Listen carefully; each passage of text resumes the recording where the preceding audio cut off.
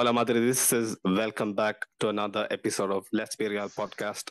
A very special episode, I must stress, because we have none other than Samuel Marsden in the building. Sam, take it away. Feel free to just let the people know what you do and how actually you have came into the world of journalism and yeah, just a brief introduction of how you actually got there and what actually drives you to be so consistent in the world of journalism. Hello, guys. Very kind with your intro. I don't know if it's that special, but thanks for inviting me on ahead of a really exciting match this week. Tomorrow, Wednesday. It's already upon us. The international break's gone quite quick this time. I'm a journalist in Barcelona, pretty much exclusively covering Barcelona. I know this is Madrid, but I'm sure you'll all understand how crazy Barcelona is. Doesn't give me much time to do much else. Occasionally I do some Madrid stuff, some Champions League stuff or whatnot. Used to do a lot more of all of Spain, but yeah, just with the absolute madhouse that Barcelona is, I'm pretty much exclusively focused on Barcelona, little bits and pieces of other things now and again. Whether it's, other Spanish football or, for example, the Women's World Cup later this year, we'll be heading out to New Zealand. So little things like that. But yeah, I've been in Barcelona, been in Spain for a decade now, studied journalism, came out here primarily to learn the language. I started learning a little bit in England, but didn't know Spanish that well. So I came out here to learn some Spanish, ended up picking up bits of Catalan and stuff as well more recently with the birth of my daughter, given that she's speaking Catalan at school, to make sure that she can't Catalan get is one up on me. impressive, Sam. It's a very difficult language, I'll tell you that. Yeah. It's if you have if you have Spanish, you can get the basics of Catalan. I mean, I'm nowhere near an expert. I'm just starting to understand it. I try not to speak it too much in public.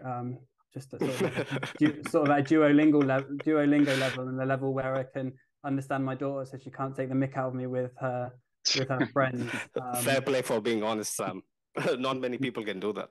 But yeah, and I've just been freelancing and working in Spain as a sports journalist for almost a decade now. For starting with Bleacher Report, The Mirror, Goal, mainly with Diario Sport, a newspaper here in Barcelona, and then with ESPN now for 6 or 7 years, which, if people don't know, is a network, website, TV, online in the United States, well, everywhere really, but South America, Latin America, US, Netherlands now as well, all sorts of countries.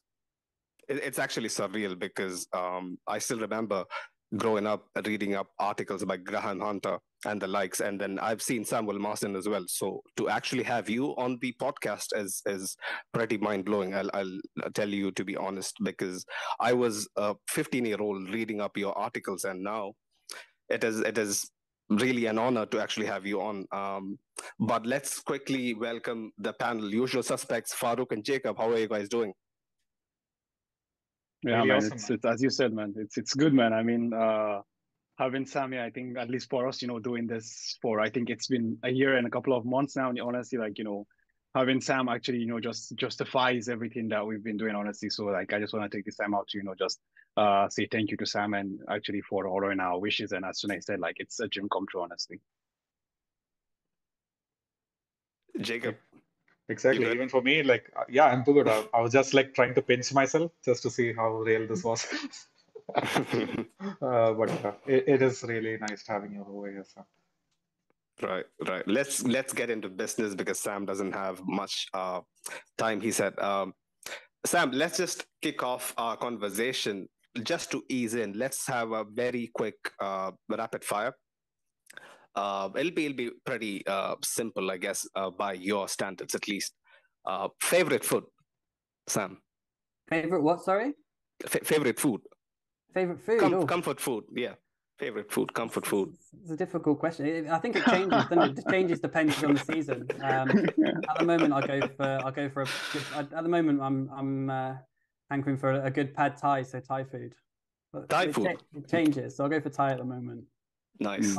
Pasta and pizza are classics, aren't they, from Italy? And there's good Mexican food, good Spanish food. But yeah, I'll go for Thai. That's one of my favorites at the moment. Right. Nice. Favorite movie or TV show? Oof. I guess if I have to go movie or TV show, is The Office. It's The Office. The UK one was yeah. the one that I grew up with and was like absolutely massive. But I also love the American one. I loved all those sort of, you know, those mockumentary styles, Parks and Recreation, The Office. But yeah, the UK Office was the one that got me hooked. So I have to say that probably.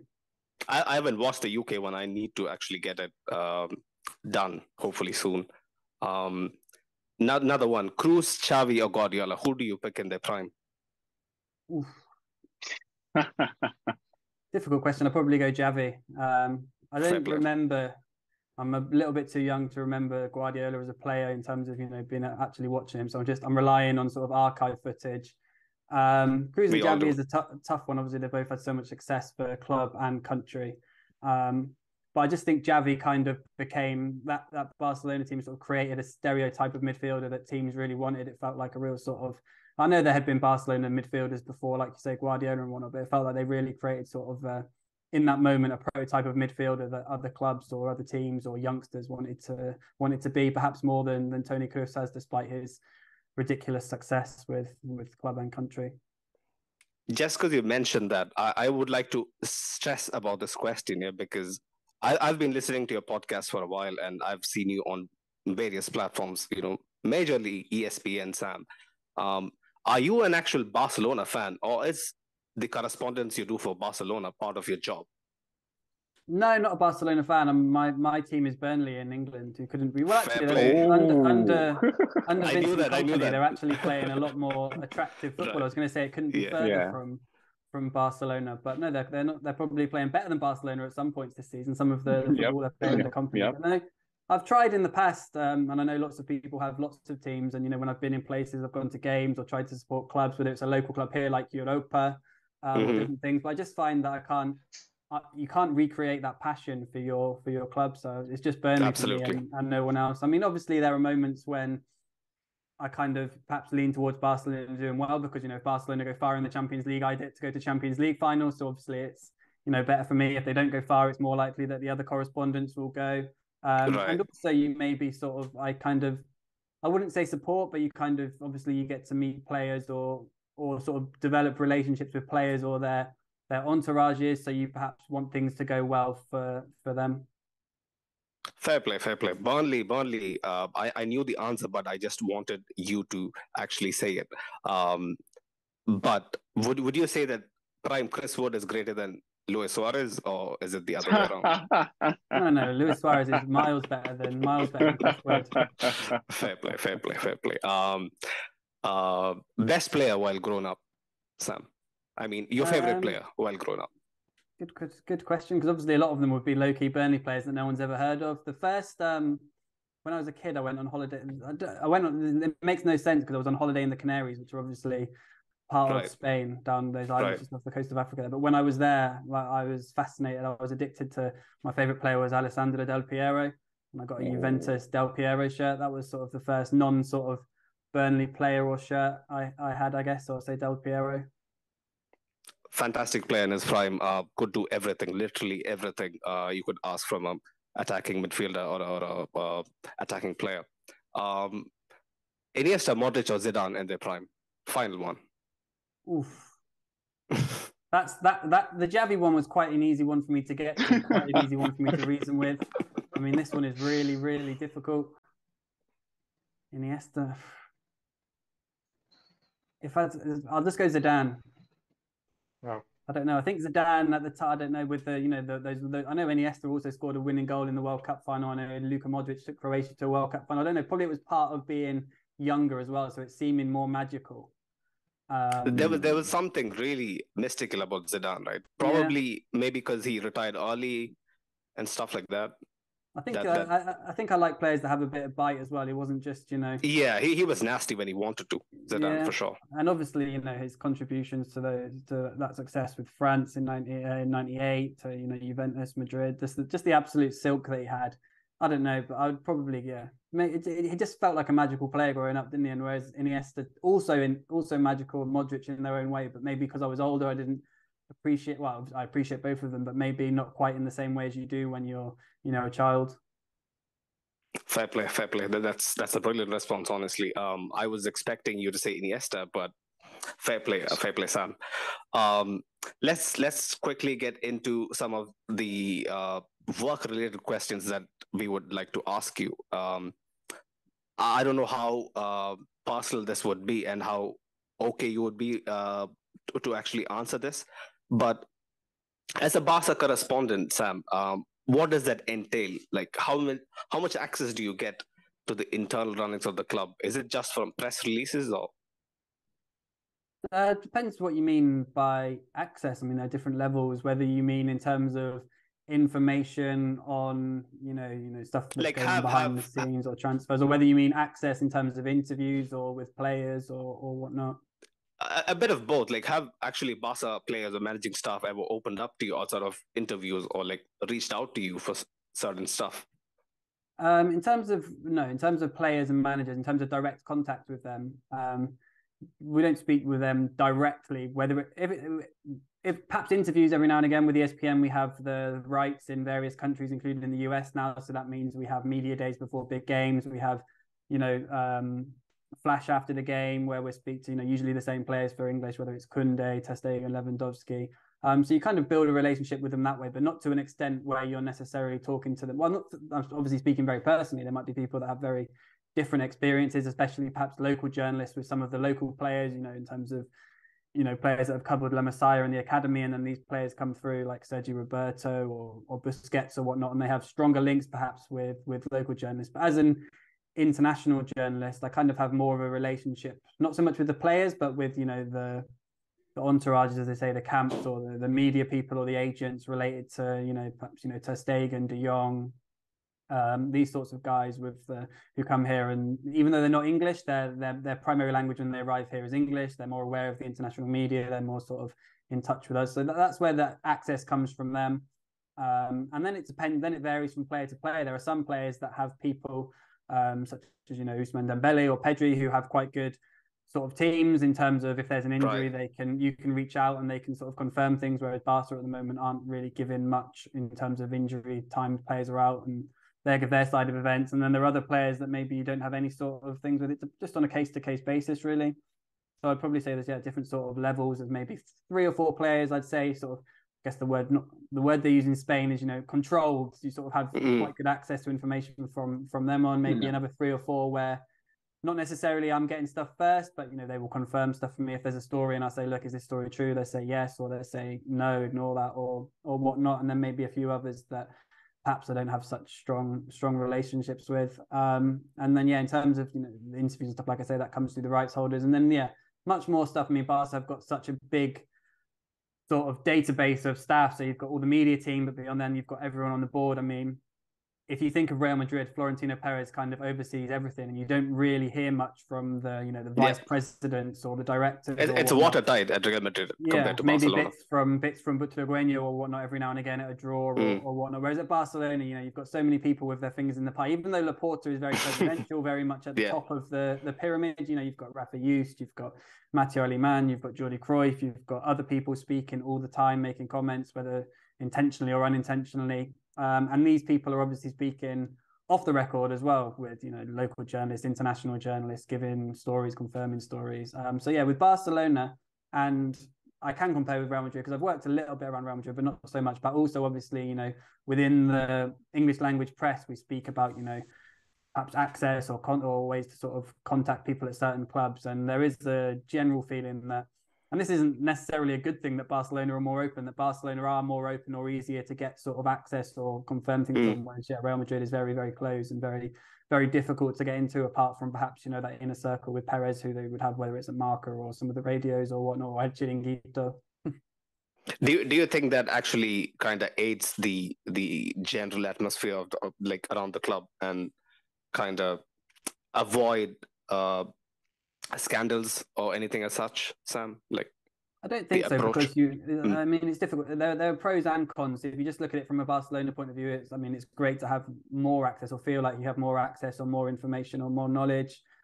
Sometimes I do think it becomes a problem that they're so willing to talk. Sometimes I think it's best just to not talk so much, and to, the best PR would be to not speak, to not comment on things, and the story would sort of die or disappear. But that's just within the Barcelona sphere as well. There's press across the whole of Spain who perhaps don't have so much influence in Barcelona, but do report things and whatnot. So you still get both sides of the coin. So I don't think it really matters too much. Actually, Fair Sam, I enough. was wondering, like, how much does the language barrier come into play? Because as you said, like, you moved to Spain just to learn Spanish and something like that. So, and I mean, you're an English language journalist mostly. So, like, how much would you say, like, things get missed out? You know, I don't know, lost in translation or something like this, I would say. Like, do that happen quite often in your line of work? Or I don't know if I was able. I don't think I think not for me, no, not for me, and not for the people on the ground here. I think the problem is for people.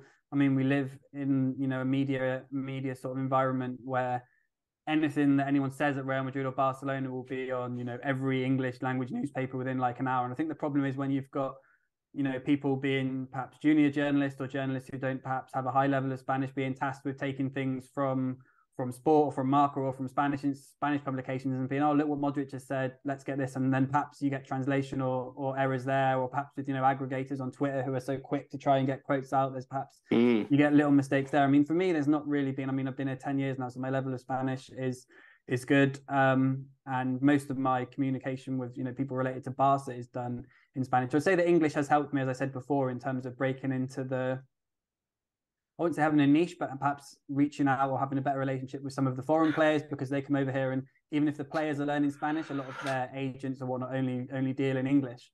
So obviously, as a native English speaker, that is one area where I perhaps have I'm loath to call it a one up, but like I guess is a plus point on local journalists whose English is perhaps, well, is not native. It will be obviously varying levels. So yeah, I mean, in that sense, it's a pro and a con. I think obviously a lot of players like the idea of eventually going to the US. So the fact that I work for ESPN is often a plus for, you know, if I'm looking for information on Sergio Busquets' future, perhaps his agent is thinking, well, it's good to have stuff in ESPN, to have Busquets' name out there. It increases how true it's not, whether the fact, you know, maybe 60,000 people read the story if it's not that interesting in the US, but from their point of view, to have Busquets on ESPN in the US sort of increases his name, his branding or whatever ahead of potential move out there. So that's been a plus for me, I would say, as well. So yeah, it's pros and cons. In terms of the language confusion, I think it's more perhaps when you removed from journalists outside of Spain who are perhaps through no fault of their own, I'm sure it's being demanded by, you know, editors or whatnot, but being asked to cover things that perhaps they're not quite equipped to translate, and sometimes it's just little translation things in terms of sayings that don't translate literally or whatnot. Little quirks that perhaps seem like one thing but are another thing. Oh, I do have a follow-up question also. So when a lot of these clubs, they work with their own Spanish mouthpieces, right? And publications. So do you feel like a lot of that information doesn't come to something as big as ESPN? And how do clubs choose to operate on just by spreading, let's say, rumors? In what sense? Can you just say that again, please? Sorry, I just missed the first bit. Oh, yeah, sure. So these clubs, they often release a bunch of rumors via Spanish publications instead of going to something as big as maybe ESPN. Like, why do you think that is, that we see a lot of that, especially in Spain? Yeah, well, I mean, I guess because, you know, I mean, we've seen the curious thing, you know, could never imagine a coach in the Premier League, and maybe I'm wrong, saying before the start of a season, we need everyone on board, we need the players, we need the supporters, we need the club, and we need the media, which is what Xavi said at the start of this season. So you can kind of see the workings of the relationship between the Barcelona newspapers and Barcelona and the Madrid newspapers and Madrid. So I guess they have a relationship where they need to keep the club on board. So if the club perhaps want them to publish something, they're more willing to do it. B, they publish so much, they publish everything on the clubs because they have to, because that's their main thing. At ESPN, even if they did come to us, we perhaps have a little bit of a higher bar in terms of what we would publish. We would want to, if Barcelona came to us and said, or if, you know, or to my colleague Moises Llorens, who gets a lot of stuff from sources at Barca, if he had a source close to Barca or within Barca and Barca trying to put a story out, you know, we want to sell player X is attracting interest from the Premier League. Do you want to do the story?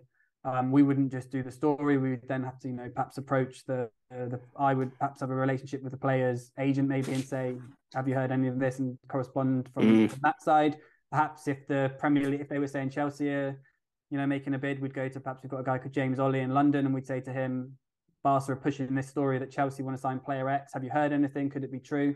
And then we make a decision from there, because if it's just Barca saying it, it's obviously in Barca's interest perhaps to get this out, that Chelsea are interested in to perhaps fuel interest from other clubs or certain bids and whatnot. So we have a bit of a higher bar. So they didn't really come to us with stuff like that I know of. Maybe Moises speaks about things, and there are things sometimes that come up that we don't do. It's about making a judgment call, really. And a lot of the time we wouldn't do it. The only time we sometimes run into problems, well, not problems, but we're forced to rush a little bit, is perhaps on sort of deadline days and things like that, if it's transfer related, because you might be hearing things and things can change so quickly and you can miss out on things so quickly. You don't have as much time to make the right call, and maybe it's difficult to, I'm sure agents have got 15,000 more priorities to be responding to journalists about transfer rumors on deadline day, depending on the strength of the relationship. So sometimes you have to make a call based on perhaps less information on those sort of deadline day or the day before, when things are moving so fast and you don't want to be beaten to a new story perhaps. Absolutely. That completely makes sense, and kind of puts it into perspective how crazy deadline days can be, and how some of the information can be, very, very distant from the truth. But one final question related to the press stuff. Is the language barrier, Sam, like kind of limit the level of La Liga's reach in the global market, like compared to the Premier League? Is the language barrier a genuine barricade in getting that extra amount of reach and basically widespread recognition compared to the Premier League? Yeah, it's a good question. I mean, I don't have the complete answer. I can only offer my opinion. I mean, obviously, Spanish is also a massive language, so it's obviously a benefit, perhaps in terms of the Latin American, South American market. Right. I think the strong point, I guess, for the Premier League is that English is so widely sort of a second language, or as there's probably, I don't know this for sure, but I think there's more native Spanish speakers than native English speakers. I don't know if I've made for sure. Yeah, I think that is a genuine stat. Yeah, but yeah, there are people who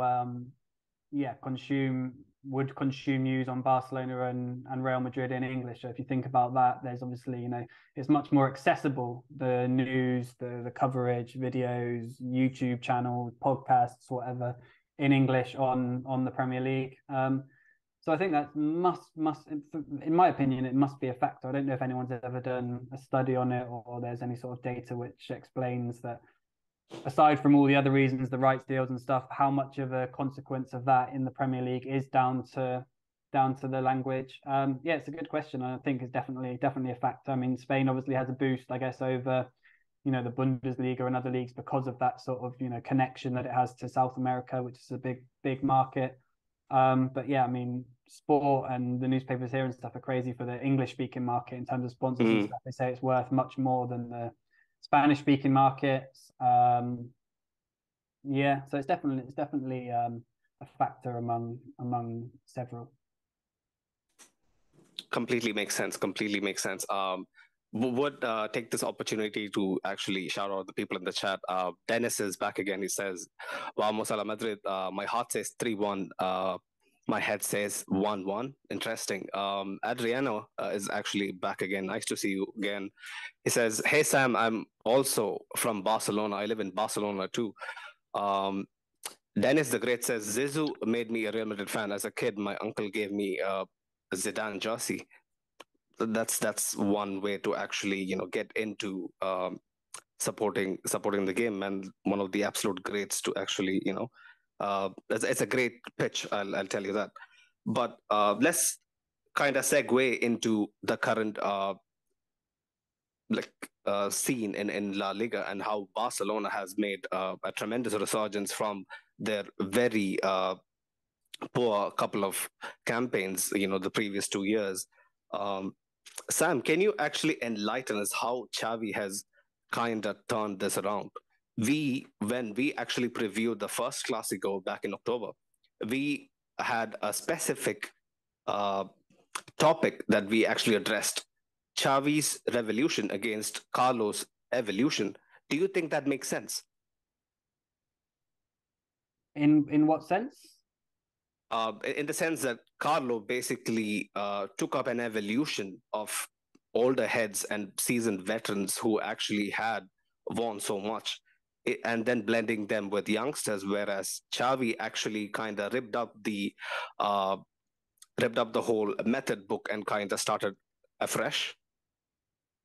Yeah, I think there's an element of that. Obviously, you guys will know as better than me about how Ancelotti's affected Madrid. I think he's obviously, I don't know if he gets enough credit for how much sort of Vinicius has come on under him. If we think back to Vinicius under Zidane, obviously had all that potential, but perhaps not the consistency.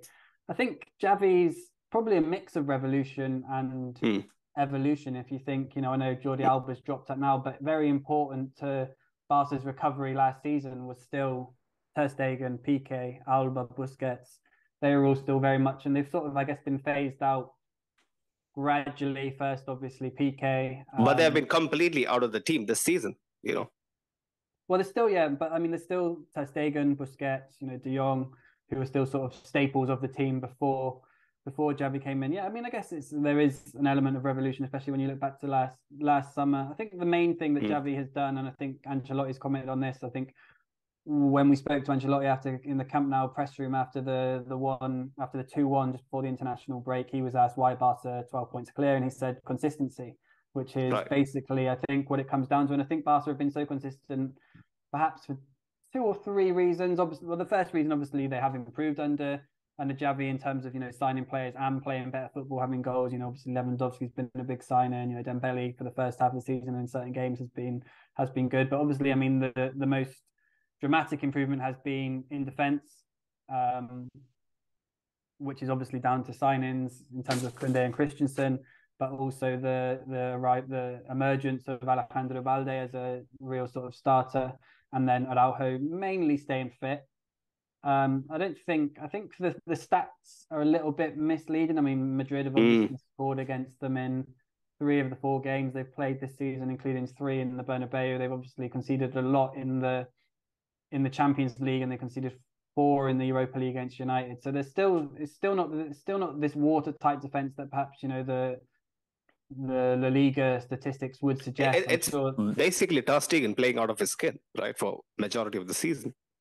There's a combination of things. I mean, Ter Stegen has been very good. He's been a return to form, which has been a massive boost because he's had a lot of criticism in recent seasons. There are people that thought he was never going to get back to this level. So that's one of the major factors. I mean, it is also true that they are much better in defence. So how could they not be with Koundé, Christensen and Araujo? They have Araujo and Koundé to a degree. And Christensen is also not slow. They have more recovery pace, whereas, before they would get caught out the way they play so high all the time, whereas now they can sort of afford to. There have been so many times when Araujo uses his pace to get back or is in the right place at the right time. I'm thinking in those latter stages of the 1-0 win at Atletico Madrid and games like that. So that's been the major thing that Xavi's done, really, is improve the defence. Because even if we say they're slightly overperforming their statistics in defence and perhaps could have conceded a few more, it's still a dramatic improvement to what it was when Xavi took charge. And that's what's allowed them to be so consistent and to, basically to not, I know they lost to Almeria recently, but basically the main difference between them and Madrid is they've been,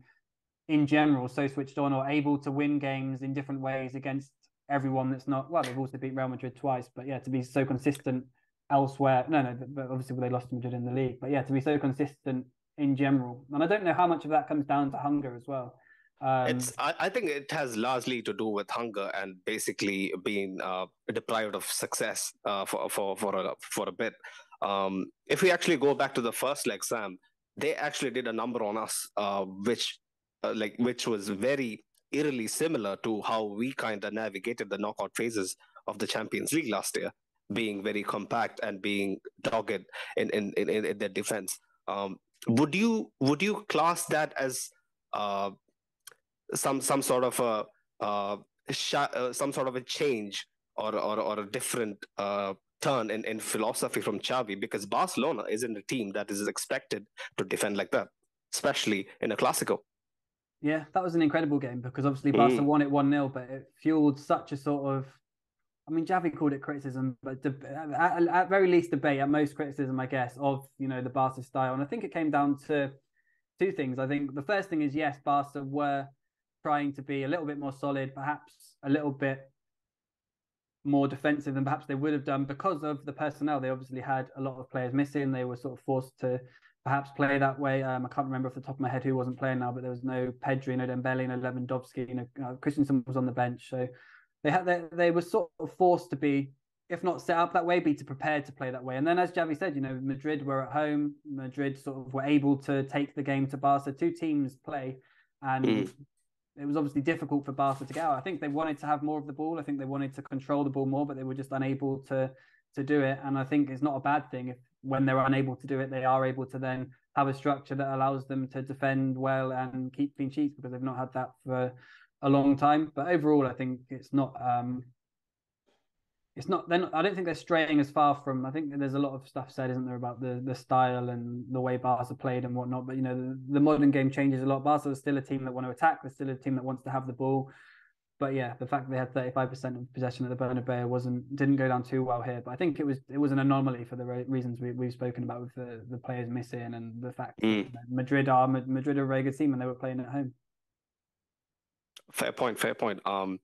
So I was actually listening to your podcast. By the way, it's actually linked in the description. People, like, if you haven't checked that out already, do check out Sam's Barcelona podcast, Siempre, Positivo, in which he actually was talking with Rick Sharma and Tony, and you guys were actually mentioning that going by the current mini crisis of injuries that Barcelona are having. Real Madrid has like more than 50% of a chance to actually nick the game tomorrow. Like, can you actually flesh out why you guys exactly think that? Because like, we have lost the last 3 Clásicos and the morale has never been this kind of low, especially approaching a Clásico in the last couple of years. Yeah, I can't remember. This was on this week's pod? I can't remember if winning the tie. I know winning the game would obviously take it to extra time. But yeah, I mean, I think for the game, Javi said as much today. Barca are without Christensen, they're without Frenkie de Jong, they're without Pedri, they're without Dembele. Obviously, they've won the last 3, but like Javi also says, how long do these runs go on for? This is the first time they've won 3 in a row since the Guardiola era. On statistics, are they likely to make it 4 in a row? Real Madrid are obviously wounded by the fact they've lost 3 in a row. The Copa del Rey, a chance to make the final, feels. I mean, the Copa del Rey in its own can be valued or not by these 2 clubs at the end of the season, but knocking the other one out of it on the way to the final is obviously almost as big as then winning it. It is a psychological blow for sure. Yeah. So, and Madrid have obviously, in that game before the break, I know Barca said they deserved to win it. Actually, Madrid were well on top when Barca got the winner. They were pushing. They had the offside goal. They had some chances. It could have gone either way. Perhaps a draw would have been a fair result. But I think, either a draw or a Real Madrid win is probably. I don't know. I mean, my predictions with Clásicos always go wrong. Whenever a team looks stronger, it seems to go the other way. I don't know if that's true or not, but that's the sensation I have. I'm always like, Madrid are coming into this one much stronger. It's going to be a Madrid win, or this is, it's got Barca written all over it. And there was a run where, Barca were better than Madrid, but they would never beat them at Camp Nou and little things like that. Yeah, I mean, I just think, I know Barca also scored 4 at the weekend, but Lewandowski has not been in great form since the World Cup. Rafinha has been quite good, but he doesn't feel quite like the threat of Dembele. He works harder, and he's had obviously great output in the last sort of 3 months. He scored some important goals, some winning goals, but I don't feel like maybe he will prove me wrong, and maybe it will come this way in time, but I don't feel like he's necessarily a player you go into the big games thinking Rafinha is definitely going to be the difference maker here. So I think Barca. But he has actually managed to surprise me, because I had zero expectations of Rafinha when he actually came in, because I didn't rate him as a player at Leeds United. He was good, but he wasn't a Barcelona quality player, in my humble opinion. But he has been actually pretty decent for Barcelona. Yeah, I mean, I thought he had a really good game in that Clasico, actually, just before the break. I know he didn't score either of the goals, but I thought he was perhaps Barca's best player in that game.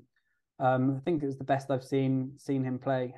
So he has sort of stepped up especially since Dembele's been out. There's that whole problem that Barca have basically got 3 right wingers, Ferran, Rafinha, and Ousmane Dembele. So the squad planning's been bad there, because all 3 of them, even though Ferran can play across the front 3, Dembele and Rafinha can play on either flank, all 3 of them will tell you what's your preferred position. They will all say, I want to play on the right wing. So that's not good squad planning. But yeah, with the sort of, I guess it settled him down a bit, knowing that he's got that right wing spot for a while with Dembele been out, and he has been quite good. But I would still put, in terms of influencing matches, you'd still sort of think Vinicius in the final third will offer more than him, even if Rafinha offers a lot defensively as well, and perhaps overall in terms of what you want from a player, it might be a bit closer. But you'd still rather take Vinicius in the final third in terms of what he's able to do. I guess Benzema's been, even though his numbers have been good since the World Cup, I guess there's an element of the Lewandowski about him too, whereas maybe before the weekend, I know he'd only scored 1 in 5, and maybe Madrid fans would have said he's perhaps not quite been in top form, but with the hat trick, he comes into this one in good form. I always think that Rodrigo is underused at Madrid in these games as well. He was brilliant at the weekend as well. I mean, there's the massive caveat at the weekend. I don't know what you guys thought, but Elche and Valladolid both defended so badly. So poorly. You don't want to get too carried away about, Ansu Fati's goal or Benzema's hat trick. But Lewandowski's ball for the Ansu Fati goal was insane from the middle of the pitch. Yeah, the Ferran Torres goal, the long ball.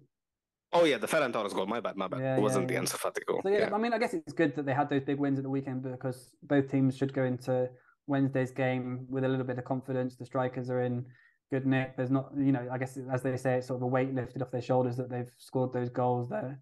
Hopefully it will set up a good game. But yeah, I just think with the injuries, with Madrid losing the last 3, I feel like the scales are slightly tipped in Madrid's favor. But it's a really, really close Clasico, I think this season, these last few have been difficult. I mean, before the first leg, I thought Madrid would definitely win that one. I thought the La Liga one would probably be a draw. I think tomorrow could easily be a draw as well. I think, because it's only 1 goal in it, I think we could see extra time. I think Madrid could win, but I think we could see extra time.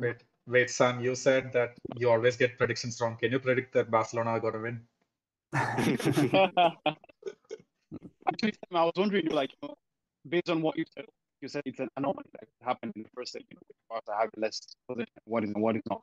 What I'm just thinking now is that based on what you're saying about the lack of players and what is and what is not, form of some players being like, I don't think I'd be expecting to see Barca play the same style, considering the fact that across the 2 legs in the last 2 games, the first leg and the game before the international break, Real Madrid had just 2 targets across. Wait, is it just me or it's like Farouk? No, Farouk's voice is kind of breaking off. Farouk, can you just unmute and mute and unmute and maybe try it again? No. No, it's still kind of distorted. But yeah, quickly, because Sam doesn't have much time. Adriana was in the comments. She was asking actually a very good question. Taking into consideration that Pedri and De Jong are out, do you expect Xavi to take a similar approach to the first leg? Who do you think will replace them in the 11, Sam? Yeah, well, I'm fairly, again, going with predictions, I'll probably be wrong, but I'm fairly sure that Xavi will go Ter Stegen, Araujo, Koundé, Marcos Alonso, Balde, Busquets, Sergio Roberto, Kessie, Gavi, Rafinha, Lewandowski. So it'll be that sort of that midfield 4, if you want to call it, or 4-3-3 with Xavi sort of on the left coming into midfield, and Kessie coming in, I guess, for Pedri in effect, if you're going on the sort of man for man, and Roberto in for De Jong in terms of perhaps a little bit deeper alongside Busquets is what I would imagine, although they can obviously swap Kessie and Roberto, but I'm fairly sure that will be the Barca 11. But even though they don't have Pedri and De Jong and Dembele, who are 3 players who make them tick, and also Christensen in terms of playing out from the back, he brings a lot to their style. I still think, I would be stunned if we saw Barca having 35% possession again. I think they'll have, I don't know, maybe shade the possession, maybe 55-40. Right. I guess I have to completely agree with it, because people have been going on about Kessie not getting the recognition he deserves, especially since he scored the winner in the Liga Clasico.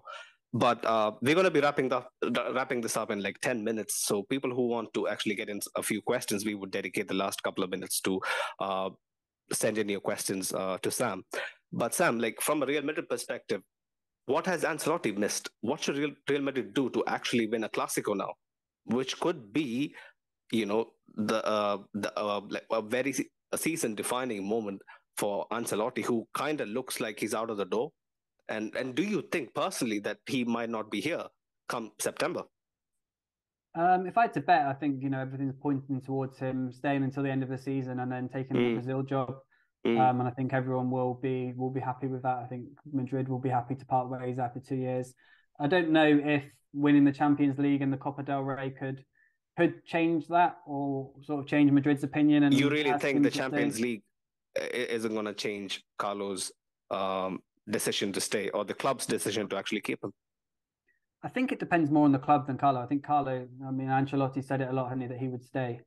I don't know if you get the impression. I don't know. You guys will know more than me and follow more than me. I get the impression that he will be the Brazil manager. But like I say, with the one caveat, if they win the Champions League, perhaps Perez will change his mind. But perhaps Florentino Perez is also someone who knows what he wants, and perhaps even if they do win the Champions League, perhaps he's seen enough this season to see that perhaps a change is needed because the trend in the league has been, although Madrid's points aren't actually much down on last year. The main difference is that Barcelona have been much more consistent, but perhaps a change is needed in terms of just football goes in cycles. You need, new faces, new hunger, the way that Guardiola left Barca when it was time.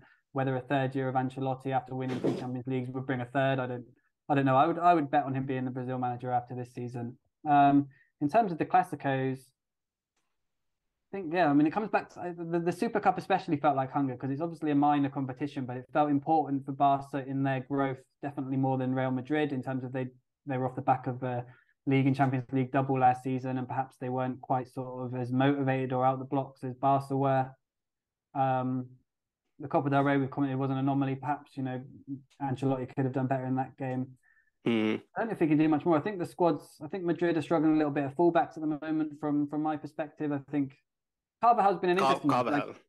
I kind of wrote him off maybe 18 months ago, and then I thought I was at the Chelsea. I can't remember if it was the Chelsea. I was at a couple of the Champions League games at the Bernabeu last year, and I thought he was fantastic. He has his ability to actually rise to the occasion, right? He's a weird player.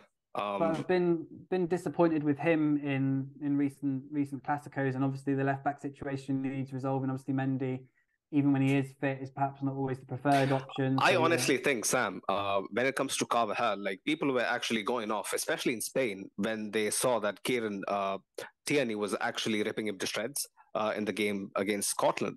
But people forget that Kieran Tierney was actually clocked as the fastest player in the Premier League this season, and Carvajal was never known for his pace. So I don't understand that. We knew this all along, that Carvajal isn't the quickest. His main strengths were actually basically being a better defender than most fullbacks in the world. Is there a valid point for that? Maybe some of the criticism that he has been getting might be a bit over the top.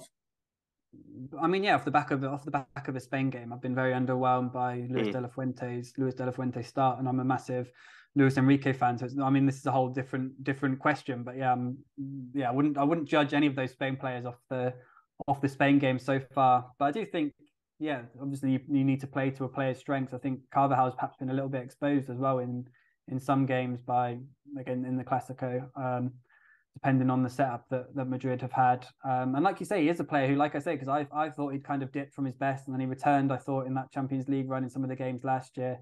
But then, it just seems to be creeping in again, perhaps not quite up to the level, whether it's to do with injuries finally taking their toll, or it's to do with, hunger or age or whatnot. But I think the fullback areas, the 2 areas where Madrid are struggling. I don't know what Ancelotti could do. You guys will know who's best bet to play left back. I know they've obviously played Camavinga a bit there. Alaba's obviously back and can play there. I don't think Mendy will be back. I don't know, but I don't know what the best option would be. And obviously the left back role is quite important because Barca the way they have this midfield 4, they do have a right winger, which will be Rafinha. So you need someone who can deal with Rafinha, who obviously caused a lot of problems against Madrid in that game 2 weeks ago, just before the international break. But no, I think you will know as well, we'll probably get the same from Ancelotti.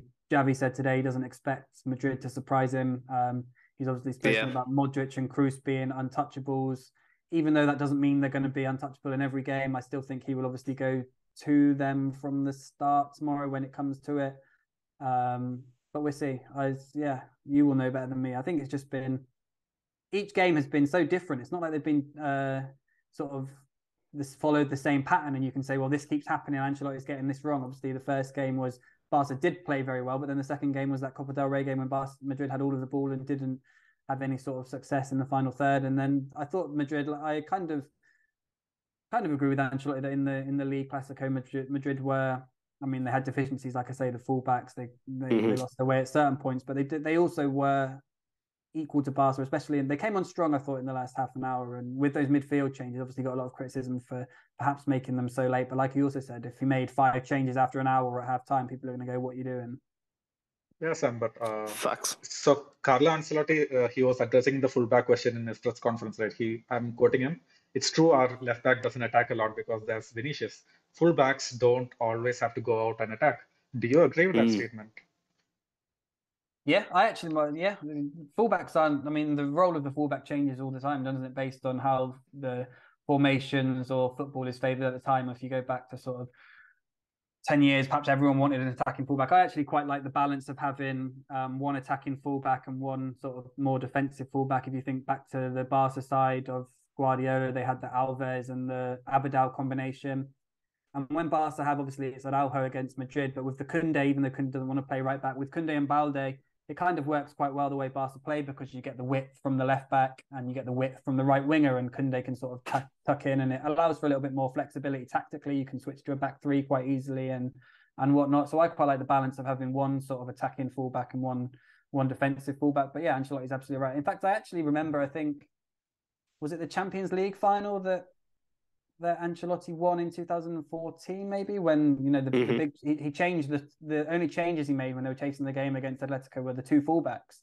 I think he swapped the fullbacks around, and everyone was like, "How Marcelo came in, yeah. How is this going to affect everything?" And those were the big changes that sort of swung the game in Madrid's favour. Even Marcelo actually scored one of the most pivotal goals in the final as well. So yeah, that's a very good point that we had actually quite forgotten about that. And people see, this is why I actually stress out to people like Farouk. You see here, Sam is one of Carlo's biggest critics. Like, people just have fickle memory. They seem to forget that he is actually a very astute tactician as well. Yes, it's not all about actually keeping the dressing room in good vibes. It's also actually game management and kind of tweaking the game on the go. And Carlo is, I think, the best manager to actually bring in all those facets together for a team like us to work, because not every manager can actually handle the pressure and the expectation that comes with this job, right, Sam? Actually, Sam, before you answer that question, can you just end by, I was going to say to you, like you said, you see Carlo going to Brazil. Can you just end by also suggesting who you think is going to replace him while answering Sunay's question as well? Oof, who could I was actually talking about with a friend about the Chelsea post, but there's some very, very good coaches available. Obviously, some will be more fitting to Chelsea or Madrid than others. But if you look at the coaching market at the moment, with Pochettino, Conte, Nagelsmann, Luis Enrique, who else is there? There's Zidane. Obviously, Zidane's already had his spells at Madrid, but who knows if he would come back again. So yeah, there's some really good free coaches about. I don't have any information. I've not really followed much about who Madrid would go for, whether they would finally go for Pochettino perhaps, or Nagelsmann if he doesn't take one of the jobs in England. Perhaps I'd say one of those two, just off the top of my head for now, Nagelsmann or Poch maybe. I don't know what you guys think or what you've heard.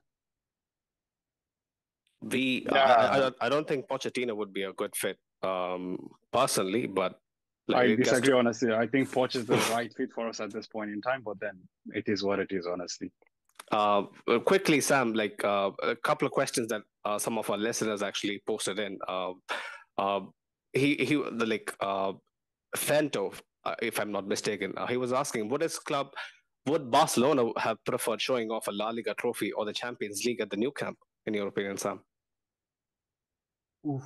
The thing with Barcelona and Madrid is it always comes down to the other what the other team does. Probably, I think teams generally prefer the Champions League, but I mean, after 4 years without La Liga, I mean, the Liga is just as good. I think they're almost equal this year, with the caveat that if it had to be one, or I don't know. I think Champions League probably, but I mean, it depends on the circumstances of Barcelona all the time and what that would mean for La Liga if they were humiliated in La Liga, it wouldn't have been good. The most important thing for Barca this season was being competitive in Europe, which they weren't, and being, close to the title in La Liga, which they are going to win. It's kind of like a starting point. And yeah, but I mean, next season they have to. If they don't compete in Europe next season, there's going to be a big drama. If they're even in Europe. Fair play. I think that's a very good answer. He also asks you, would he like to see Eric Garcia start over Busquets in midfield? I think it was experimented in the Elche game, and he was fairly praised for his performance. No, I wouldn't like to. Wouldn't like to see him start against Madrid, and I don't think he will start in that position against Madrid. It's quite interesting, that thing, because it's been suggested quite a bit. In part because Eric Garcia is quite good on the ball, but in part because he's been sort of weak in sort of one-on-one duels in defence, that people have been looking for other areas where they could use his expertise. But the turnaround from Xavi has been quite interesting, because he's been asked about it quite a few times since he's been Barca manager, and he's always said, no, it's not something we're considering. And now all of a sudden he did it at the weekend against Elche, which was a nice test and went okay, but it was against an Elche team who were really bad in defence. But it's also interesting that Xavi said it wasn't his idea, it was Jordi Cruyff's idea. So that's interesting that he said the sporting director had told him to try that. I remember people were actually kind of not so impressed with Eric Garcia's positional play, but his passing kind of bails him out a lot more, I think. One final question, Sam, from Adriana here. Was becoming a sports journalist always your dream job? If you could interview anyone within the football world, who would be your pick? Who would be your dream gig, basically? It's a good question. I think, like a lot of people, it was not, well, I guess a lot of people don't maybe want to be a sports journalist, but they do sort of maybe go into football and then end up in sports journalism. For me, it was always sort of, it always went hand in hand, my passion for football. And I also really like sort of writing and studying English at school. And from a very early age, people pointed out that, maybe you'd quite like to go into sports journalism. So it's been, looking back, it was very sort of straightforward, and I'm very lucky and grateful for how everything worked out. But obviously it came on the back of being a rubbish footballer. Well, not rubbish, but nowhere near good enough to be a professional footballer. And in terms of who you would like to interview, is a good question. You always look for the characters, I guess.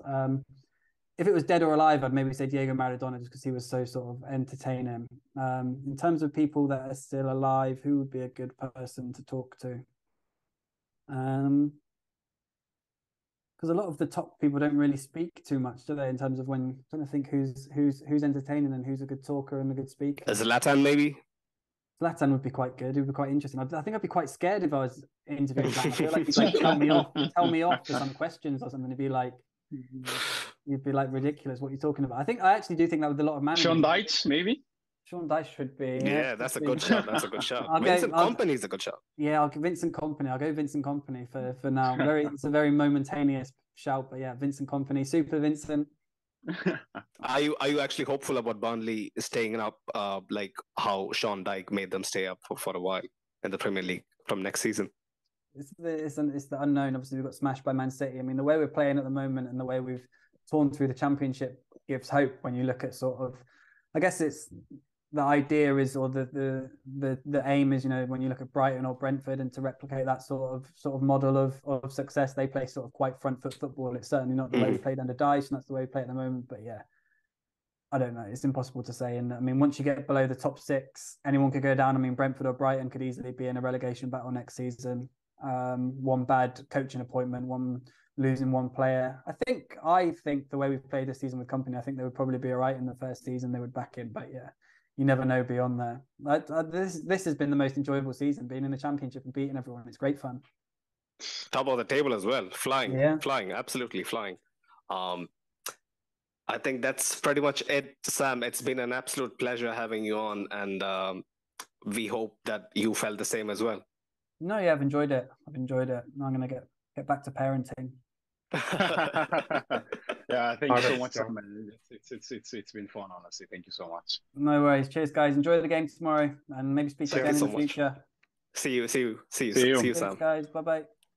Bye. Don't forget to actually smash the like on the video, and if you haven't subscribed, don't forget to subscribe to the channel as well. Don't forget to actually go follow Sam on Twitter. The link is in the description below. There's also the link to Sam's Barcelona podcast, Siempre Positivo. The link is also in the description below. We had so many questions from all of you guys. We could only squeeze in a few of them. Apologies for the ones that. Oh, yeah. So I guess we lost Sunit. Like we said, we got a bunch of really nice questions. We had Dennis, of course, always there. Adriana in the comments as well. Who else was there? Yeah, it's just Dennis these is two great. guys. Yeah. Yeah, Dennis is great. We had a bunch of questions on Instagram. We had a few questions from the Real Madrid committee as well. So yeah, we tried to squeeze in everything, and I guess it was a really good show. Hope you guys enjoyed having Sam on board. What else, Farooq? Would you like to add anything for the Clasico? Maybe we can just finish with our predictions and call it a day. Maybe. Sure. Well, Sam had his predictions. He was probably winning telling Madrid would kind of win, or it's going to be a draw again, depending on how that goes. Like the rest of the Barcelona camp. What are you Yeah, saying? actually, I'm expecting a more of a 2-1 victory, and I think that's gonna take us to extra time, right? Sure. Yeah, there is So no away goals thing or anything, right? yeah, I think there is no away goals. Yeah, it's just you win what you win. Actually, I actually think we're not going to concede, Farooq. Like, I feel like this is finally the one Clasico that we don't concede. Oh, okay. So I'm gonna predict a 1-0 win, and then we go and win it in penalties. Oh, ballsy, man, ballsy. Okay, I mean penalty is a 50-50 always, so I will take my chances. Cool. Okay, then I guess with that we can call it a wrap and Hala Madrid, people. Hala Madrid.